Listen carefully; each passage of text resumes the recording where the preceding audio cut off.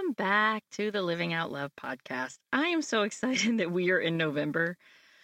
Oh man, I'm going to soak up as much fall as I can get, which, fall in Texas standards is a pretty lackluster version of what most people get to experience, but I am going to just be grateful for what I have. So, yay for fall. All right, today we are talking about words, the power of words and choosing our words with intention. And the reason I want to talk about this, the importance of words, is it is something that slips in and out of my own focus as a growth opportunity. Even though it is such powerful work, it's easy to slip into norms rather than staying in intention when it comes to the words that we use. And I know I struggle with I say like a lot, and it it bothers me. And just in general, I almost said it again. I want to prioritize being more intentional in all areas of my life. And a major way of doing that is through the words that we use. So let's start by talking about why this work is important. Everything has energy, and thus everything has an energetic frequency. The food we eat has a frequency. If you are a person that uses crystals or oils to supplement your spiritual practice, those have energetic vibrations.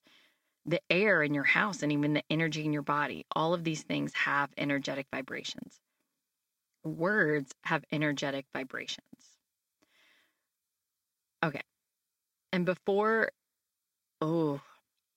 a lot of people on this podcast might be thinking that this is going to be one of those toxic positivity things. It is not. I'm not suggesting that we should always use the highest vibration word or the highest vibration meditation supplement or the highest vibration food, anything like that.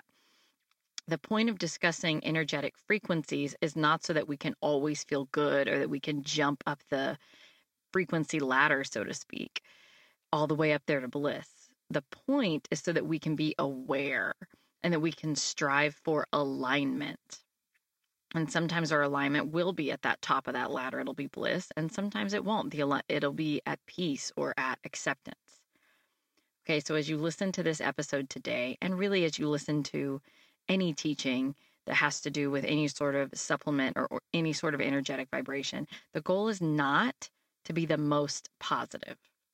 The goal is to be intentional with what you perceive to be in alignment with either your highest self or the most benevolent outcome for all involved. Okay, so words are important because they have energetic frequency. We want to be aware of them, but the goal is not to say the best words all the time. Okay, and we're going to make one more caveat before we really dive into this, because I think so many times, with podcast teaching, with spiritual teaching, with life coaching, I think so many times we lose the nuance behind the message. And I really want to make sure that we don't lose the nuance here. So as I talk about words, I want you to be gentle with yourself. I want you to remember that humans are mimicking creatures. We use similar body language and the same words as the people that are around us. And our brains are designed to do that. It helps us to stay safe. The way that humans stay safe is by attachment and relationships. And so by mimicking others, we are ensuring that we will be part of the tribe. I'm one of you because I'm standing like you and I'm using the words that you use. And I'm one of you and therefore I'm attached and therefore I can survive. Okay, that's what our brains are doing to help us feel safe.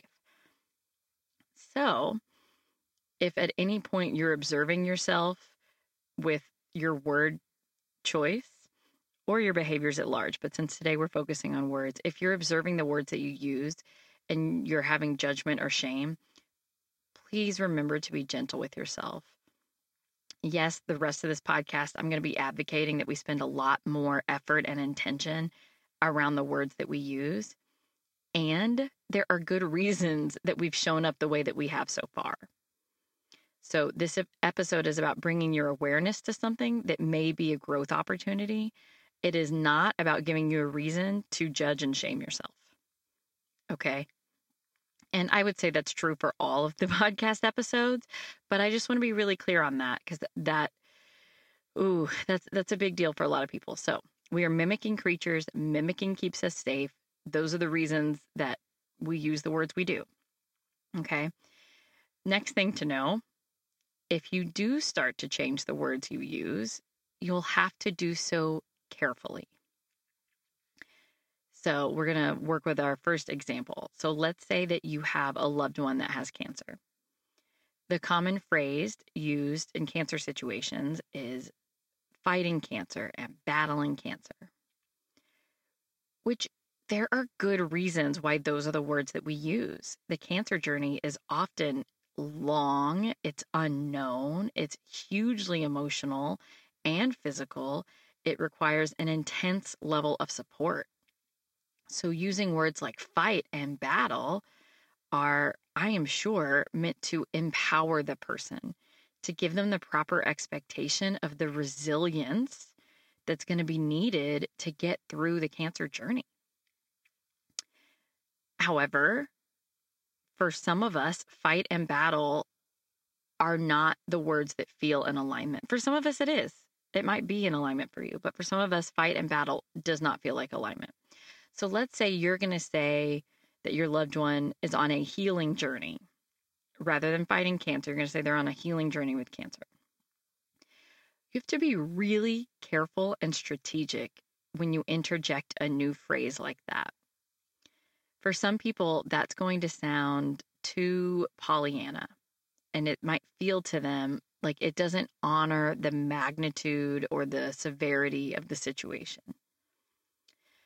For some people, that might be a welcome change, hearing healing journey. They might appreciate the shift in the energy, that assumption of healing. But the key here is to know your audience. If you're going to be the first to change up the status quo, don't go charging into a highly sensitive situation and correcting other people's word choices. Okay, so see if you can add it in. You don't have to completely stop saying fighting cancer, battling cancer. Maybe phase them out as it makes sense. Okay, so remember, the whole point of talking about words in the first place is to get the most benevolent outcome for all, to stay in alignment with our highest selves. So be gentle. Remember that we are mimicking creatures, and it can be jarring for others when we do not mimic them. So yes, change words toward a more benevolent outcome. Do it in a way that those around you might be able to digest it. And I know none of us are 100% psychic and able to predict how other people's are going to respond to us. But this is important. It's important. What is the word that I'm thinking of? Speaking of words, they've gone missing.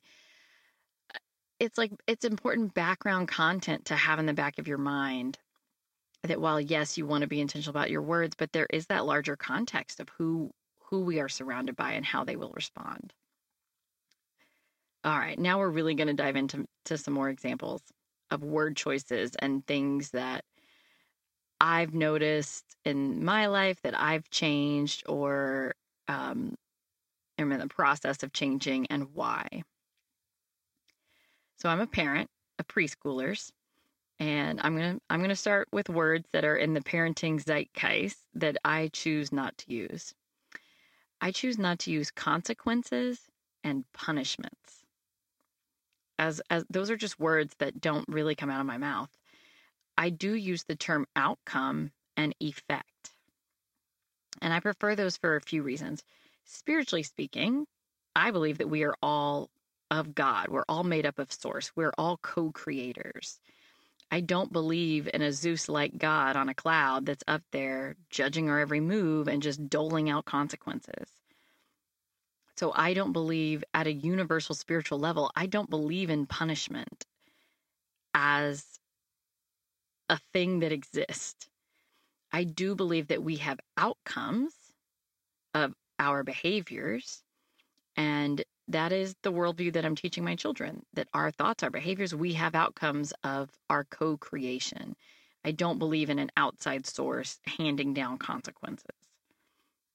The other major reason I prefer outcomes and effects is because it puts the results, especially in terms of parenting, it puts the results and the responsibility of my child.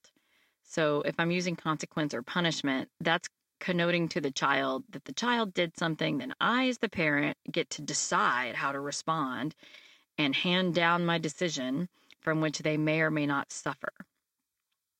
Whereas when we're saying outcome and effect, then that's connoting that my child has created a result. My child made a decision which caused something to happen, which created a result, an outcome, an effect.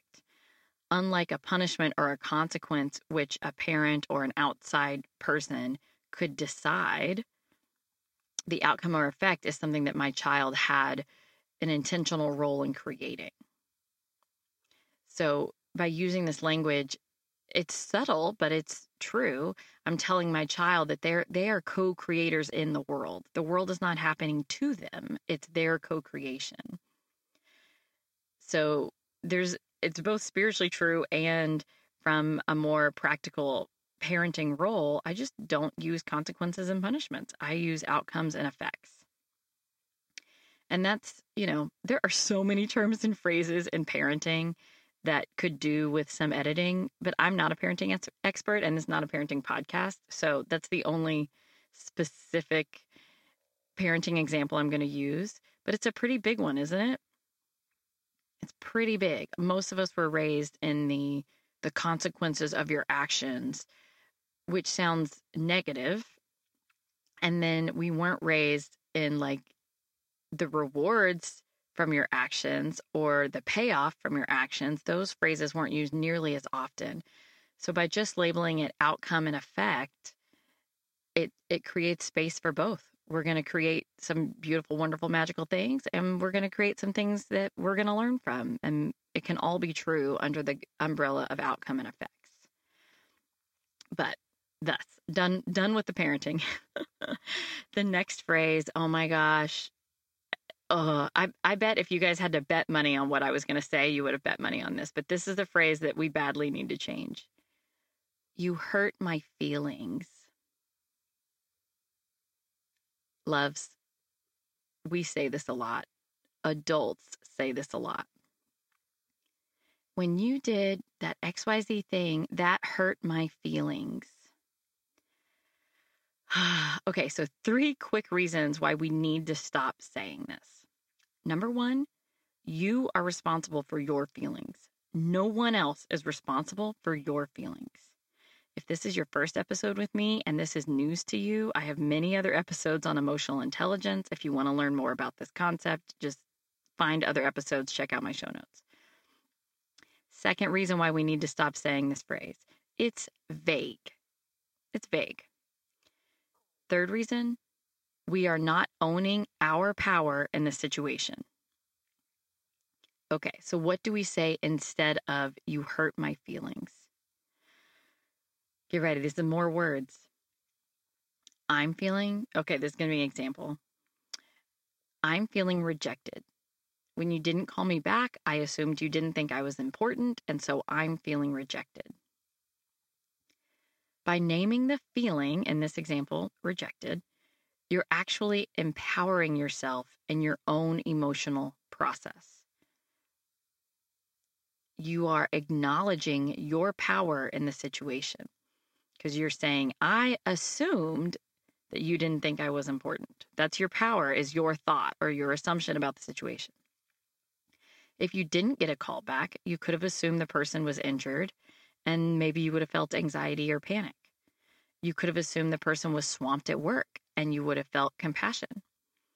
By making that statement, when you did XYZ thing, you didn't call you back, then you decided it meant whatever you decided it meant. You are creating your experience of the situation. I'm feeling rejected. When you didn't call me back, I assumed you didn't think I was important, and so I'm feeling rejected. That is way more effective than saying you hurt my feelings. Here's another reason why. We're being specific. When we're specific, we're helping our brain recognize its own patterning. In this example, when I don't get a call back, my brain makes me feel rejected. We're helping the other person understand how we got from their behavior to our emotion. And we don't all emote the same way. If the same situation had happened to someone else, they might have felt anger rather than rejection. So being specific and owning our interpretation and reaction will allow for the most clarity and thus the most healing. So you hurt my feelings. We're not going to say that anymore. We're going to say what we're feeling and why we're feeling that way. Okay. And why we're feeling that way is not because what somebody else did. It's because our thought about what somebody else did, what we're making it mean. That specificity and that ownership is very important to our vibration. Saying you hurt my feelings puts us in victim mode automatically, and it makes us helpless. When we own, I'm feeling, even if it's a terrible feeling and the meaning that we're making is terrible, even if that's true, we're still telling our brain, but it's changeable.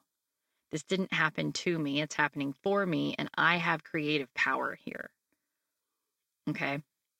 So just remove you hurt my feelings from your vocabulary and start naming individual feelings and the thoughts and the meaning behind them.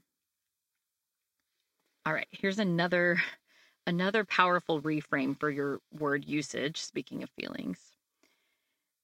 I am versus I am feeling. So listen to this sentence and then notice how your body feels. I am overwhelmed. And say that to yourself. I am overwhelmed. Notice how your body feels. Where does it feel low vibration, perhaps scattered, perhaps exhausted? Like, where are you feeling a sagging energy? Notice how your body feels when you say, I am overwhelmed. All right, take a breath. Let that feeling go. And now say, I am feeling overwhelmed. And notice your body. I am feeling overwhelmed. For me, it's still unpleasant. Don't get me wrong. It's still unpleasant, but the feeling is less intense. It localizes the energy a little bit in my body. I don't feel it throughout my body in the same way. Again, by saying I am feeling rather than I am, we are being more specific and we're taking ownership of our experience. When you say that I am, it kind of connotes that the world is happening to you. Whereas when you say I am feeling, the world might still be happening to you, but it's recognizing that it's a response. It's just a feeling. It's not a permanent state of being. So even though the feeling is the same, naming it as a feeling rather than as a state of being lessens the power and puts you in the driver's seat. And again, this is subtle, right? This is a subtle word choice change, but energetically, vibrationally, the feeling that you have in your body, it adds up. If every time you said I am feeling rather than I am, you would notice a big difference. Okay, we're going to shift gears a little bit now. We're going to talk about curse words, people.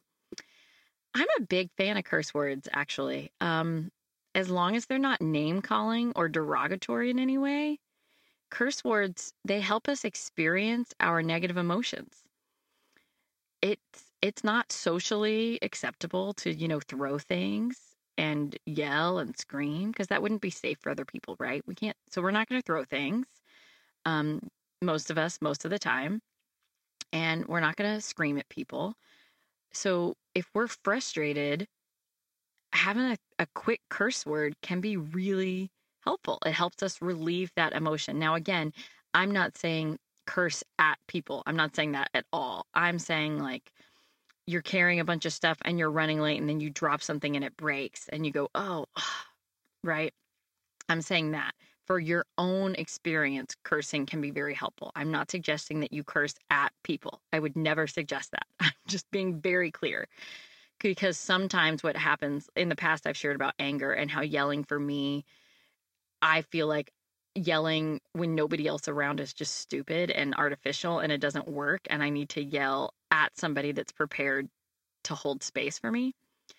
But I'm not condoning that we just curse at people. Okay, so there's a difference there. And again, choosing our words is not about being the highest vibration, remember? It's not about glossing over the truth to try to make things better. It's about living with intention. And so for curse words, sometimes our intention is to honor our feeling in the moment of like, OMG, I can't believe this is my life right now, you know? So if you need to curse on occasion, do it. I just want to address that because we're talking about words. And for some people, curse words are a big part of their vernacular. And for some people, they aren't. Whatever resonates with you. Okay. A good old fashioned SF or D word is kind of what I've said. Again, nothing derogatory. Nothing based on belittling men or women or non-binary peoples, any of that. But a good old S word, D word, those sort of things. Oh, I just realized that some D words are derogatory towards men. I'm thinking like the dang it type thing. So use the word, stamp your foot, elevate your voice a little bit, but give yourself that quick release so that then you can move on into the next phase. But sometimes if that curse word will help you feel that frustration and anger in your body so that then you can release it, do it. Okay. So they are important words. And now I'm going to kind of flip that on its head. Instead of talking about curse words, we're going to talk about nice words, niceness and kindness. Speaking of parenting, so in parenting and in spiritual communities, many of us are often preoccupied with niceness. That's not nice. That's not kind, especially women. And I get it. Niceness is wonderful. It's wonderful. I love being nice. But I'm not sure. In fact, I'm pretty sure that it is not the most effective lens through which to be judging our words and actions. And I think people are going to listen to this and they're going to tell me I'm just being picky. But it's about being specific and intentional with our words. So instead of saying nice, I prefer to say loving. I don't need to be kind. I need to be loving. Here's the reason why I think that difference is so important. It's hard to be nice while also telling people no. It's easy to be loving and tell people no. And I really do think that when people use the term nice, they often mean loving. But I find loving to be the more accurate term. In parenting, when we tell our kids, be nice, be kind, it drives me nuts. It drives me nuts. Be loving. Be brave, be generous, be honest. Okay, it's confusing for our kids when we repeat, be nice and be kind all day, but then we have to take away their screen time or not allow them dessert or whatever it is. Then their argument is, but that's not nice. That's not kind. Whereas if we have been saying, be loving, then we can easily explain how limiting screen time and dessert is loving. That is a very loving thing to do. It may not feel nice to them, but it's obviously loving. Okay, so that was just parenting, but it's true in adult situations too. Those of us that have been so conditioned to be nice, most of us don't know how to hold people accountable because it wouldn't have been nice. We don't know how to give critical feedback. And it's not that you can't do those things while you're nice and kind, because you absolutely can. But if you've been a person who has been told, be nice, be kind, that's what you've been solving for. You've been solving for being nice. And so then it's not likely to occur to you that you need to give somebody critical feedback, because that's not what your brain has been focused on. So do I want to be kind and warm towards others? Yes, absolutely. Why not? But the goal is not kindness for the sake of kindness. The goal is to be loving. And oftentimes that will be kindness. But loving is a wider umbrella. It allows for more things than nice and kind do. I mentioned that those of us who've been conditioned to be nice, that we solve for that. And so we're often not seeing other ways of being that would actually be more loving.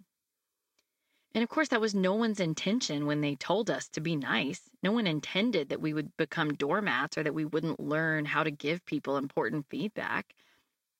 But some of us became those people. We were so focused on being nice because that's what the world told us we needed to be. We heard that word repeated over and over and over again. So my point here is that the words that we use matter. We toss them around without much thought sometimes, but they absolutely create outcomes in the world. I'm going to give you, this is sort of silly example, but I think it just really drives the point home about the words that we use. So in college, I became a dance minor, and I had not really had a lot of ballet before. Like I did dance team in high school, which was mostly, jazz and pom-pom, that sort of thing. So I hadn't had ballet since I was like 3 or 5 years old. And I didn't have a lot of the technique that most other students had because I didn't have the years of ballet training. And my amazing dance professors who I'm not saying anything bad about them just because I'm using this example. Please don't think I'm slamming my professors because I am absolutely not. They were the best. But my amazing dance professors would say, point your toes over and over again, because that is what dance teachers say. Point your toes. And we'd be doing warm-up exercises, and I'd hear, point your toes. Doing leaps across the floor. Point your toes. Any exercise at all. Point your toes. And that whole time, I was squeezing the life out of my toes. I mean, I am so focused on pouring all the energy I have into those toes. It took literally years before I realized that what I was not doing was rolling through my ankle.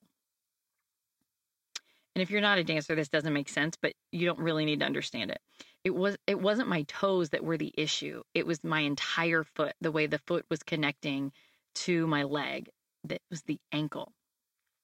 In the dance world, point your toes is a very common phrase that if you had a lot of experience in ballet, you would know that involves rolling through the ankle, connecting your foot to your leg and having one long line. But I didn't grow up with all that. So point your toes. I was literally thinking toes, toes, toes, and not realizing what it meant.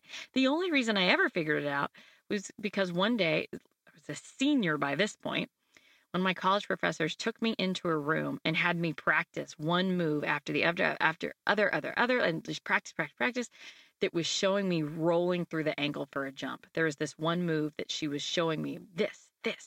And like, I finally got it, that it was not about the toes themselves. It was about pointing through the whole foot and having the foot line up with my leg and rolling through the ankle.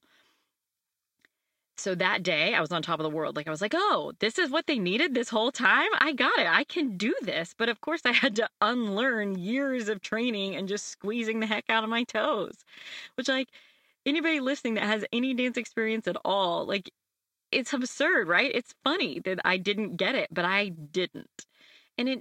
So the day that I got the rolling through the ankles, what I understood at that point was the mechanics of it.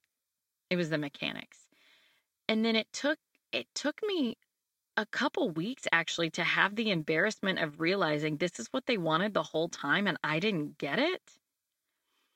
And then it took me more months to realize, well, that's not entirely my fault. They said point your toes and I pointed my toes. So the words that we use matter. Specificity matters because we all come from different contexts. It matters. Okay, so last example on the power of words. We're going to go back to the idea of words having vibration. How are you affirming yourself? How do you receive compliments? How do you speak to your own strengths?